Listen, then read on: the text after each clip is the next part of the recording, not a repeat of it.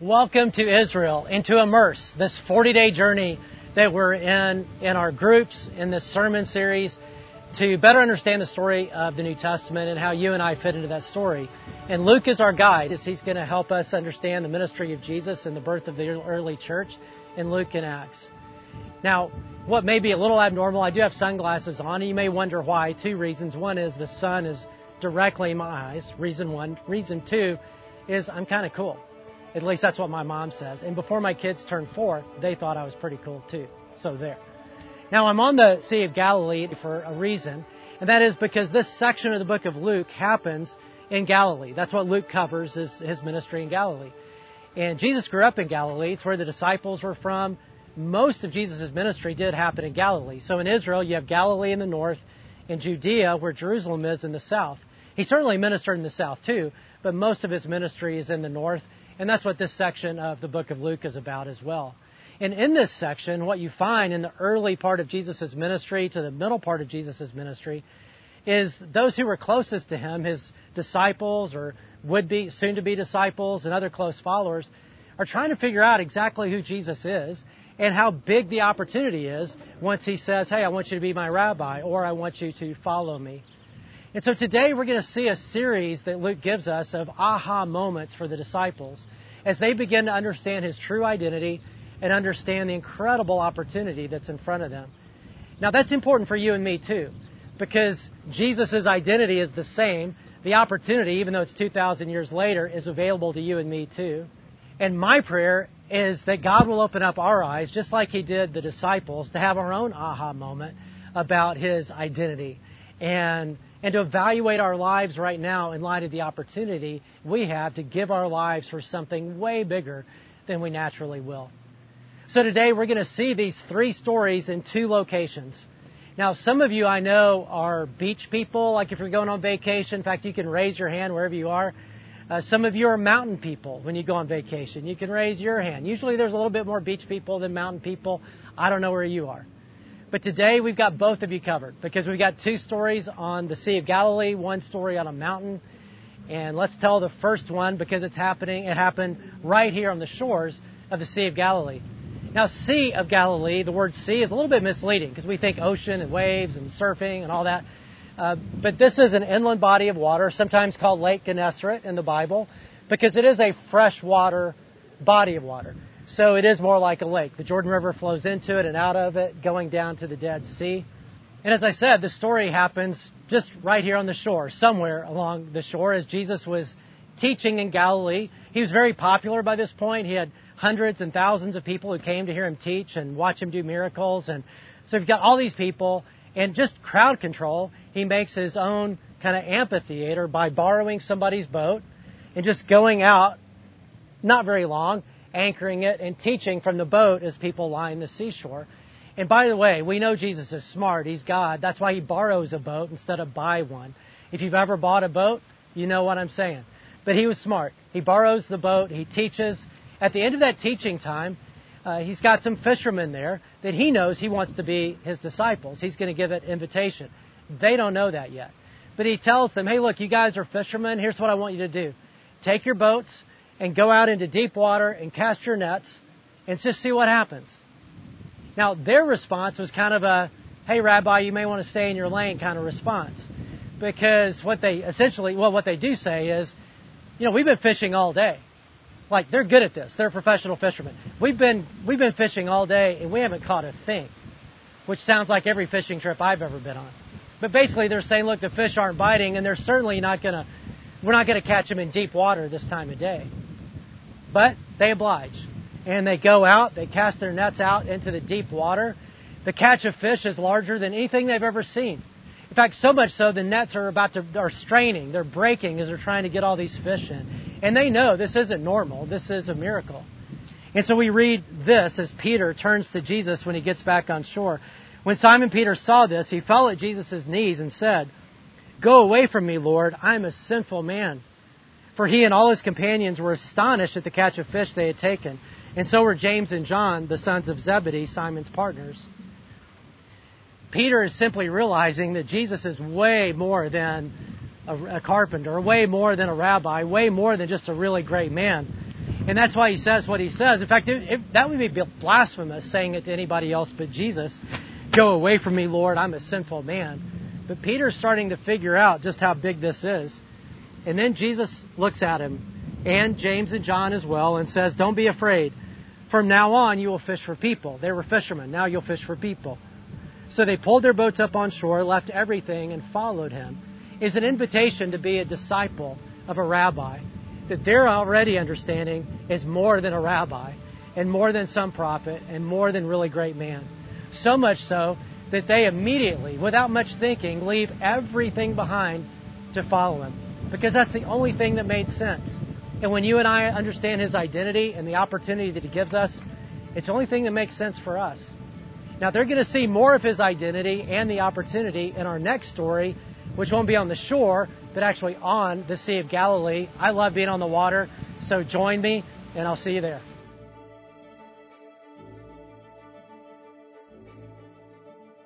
I'm always happy to be on water anywhere, but certainly here on the Sea of Galilee, on this particular lake, because so much happened in the ministry of Jesus on and especially around this lake. You can kind of picture Jesus with his disciples by the shore, or talking to the crowds along the hillsides, or him being in these villages where he lived and where he stayed most of the time. And of course, some of the things happened on the water as they were crossing in boats together. And that's our story today, which is a very dramatic one.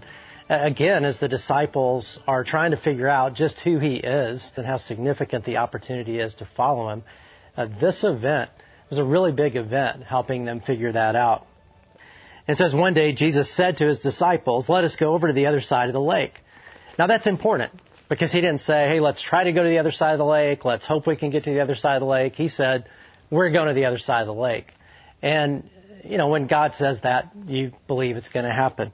Next verse, so they got into a boat and set out. And as they sailed, he fell asleep. Now that should be encouragement to any of you who are nappers. Because we're going to see it was a gift. He was a good napper. Just wait. A squall came down on the lake so that the boat was being swamped and they were in great danger. Because of the topography here, storms can come in and be pretty violent. And I've been on the ocean when a squall line came through, and it's scary.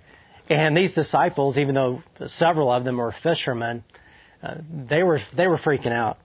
And the disciples went and woke him. Again, I told you Jesus was a strong napper. In the middle of the crazy, as the water's coming over the boat, he's still asleep.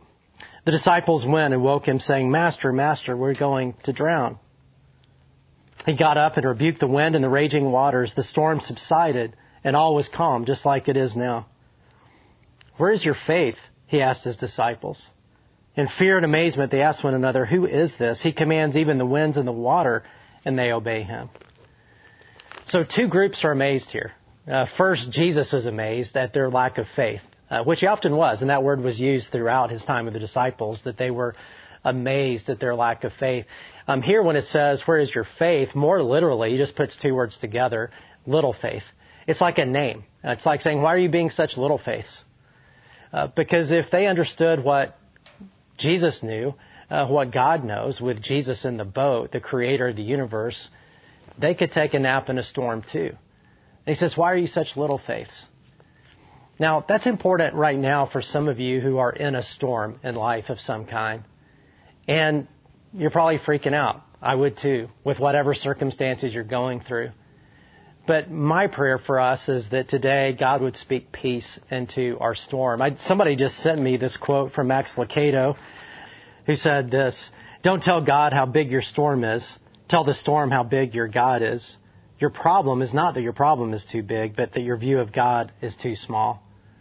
So be encouraged, because when God is in your boat, you can have peace even in the fiercest storm. Now, Jesus was amazed at their lack of faith. They're amazed at his ability, that even the wind and the waves obey him, that he can still a storm. And they're starting to see that he is more than a carpenter, that he is more than a rabbi, that he's more than just a really great man. And if they had any question about that, what happens next, even more dramatic, and that's for you mountain people as we'll go to Mount Tabor.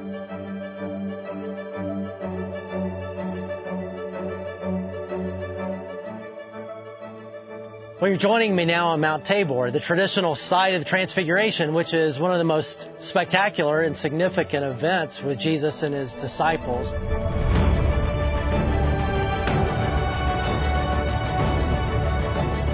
To transfigure means to change figure, to change form. You know, Jesus is the God-man. He was fully God, existed always, took on humanity, became human.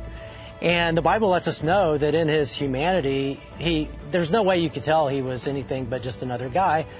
You couldn't see His divinity. The Bible says that there was nothing spectacular about His appearance. So you didn't look at Him and be like, wow, that guy's divine. He just looked like another guy, another dude. But in the Transfiguration, that changes as He reveals His glory to 3 of the disciples as He came up to this mountain, or we don't know for sure if it's this mountain or just a couple of other options. But in Luke 9, we read this. Jesus took Peter, John, and James with Him and went on to a mountain to pray. And as He was praying, the appearance of His face changed, and His clothes became as bright as a flash of lightning. 2 men, Moses and Elijah, so they would have come from heaven, appeared in glorious splendor, heavenly splendor, talking with Jesus. Now think about that. For Peter, James, and John, well, who are their heroes? Well, likely it's the Old Testament characters, right? Because they're the New Testament characters, so they're not their heroes. So as they look back and think, okay, who are the top 2 or 3 or 4 or 5? Well, Moses and Elijah would have to be near the top of that list, right? Have to be in the top 5. They spoke, the 3 of them, Jesus, Moses, and Elijah. So Moses and Elijah, who came from heaven, about His departure, which He was about to bring to fulfillment at Jerusalem. So talking about the cross and the resurrection, and all of heaven had to be abuzz at what is really going on. What is the divine plan with Jesus, God becoming human, and the cross and the resurrection? So they're having this conversation. And it says while that's going on, Peter and his companions were sleepy. So they evidently fell asleep. And there's this pattern in the Gospels where the disciples sleep when they're supposed to be praying, and Jesus sleeps, takes a nap in a storm, as we read earlier. But they do wake up. But when they become fully awake, they saw His glory and the 2 men standing with Him. And as the men were leaving Jesus, Peter said to Him, Master, it's good for us to be here. Let us put up 3 shelters, one for you, one for Moses, and one for Elijah. Meaning, let's not leave. Let's just stay here. Luke, I love his parenthesis, says he did not know what he was saying. And now Peter often did that. He would just say whatever was on his mind without really thinking through it. And basically Peter was saying, hey, let's just live here always. Let's make these shelters. Let's not leave. While he was speaking, a cloud appeared and covered them. Now, in the Old Testament era, right, that in the daytime, the presence of God was made symbolic. You could see it with a cloud, at night fire. But this was in the daytime.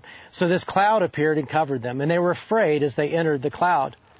A voice came from the cloud saying, This is my Son, whom I have chosen. Listen to Him. And when the voice had spoken, they found that Jesus was alone. The disciples kept this to themselves and did not tell anyone at that time what they had seen, as they had seen God proclaim, This is my Son. Now, they didn't talk about it, likely because Jesus told them not to, which He often did in this period of His ministry. Before Peter and James and John, if they had any doubts about Jesus' true identity as being the Son of God, and about the opportunity they had to follow Him and give their lives to Him, all those doubts went away at the Transfiguration. And that's really what we're seeing in this section of Luke, as the disciples and the followers of Jesus are coming to grips with His true identity and the incredible opportunity that they have. And as we think about both of those things, His identity and opportunity, for one, when we think about identity, realize that Jesus, whom we have the opportunity to know, is God, our Creator. But there's also a lesson there in just how He carried Himself. He really shows us what true greatness is about. He often talked about that, right? That don't be like the Gentile rulers and all that who lord their authority over people.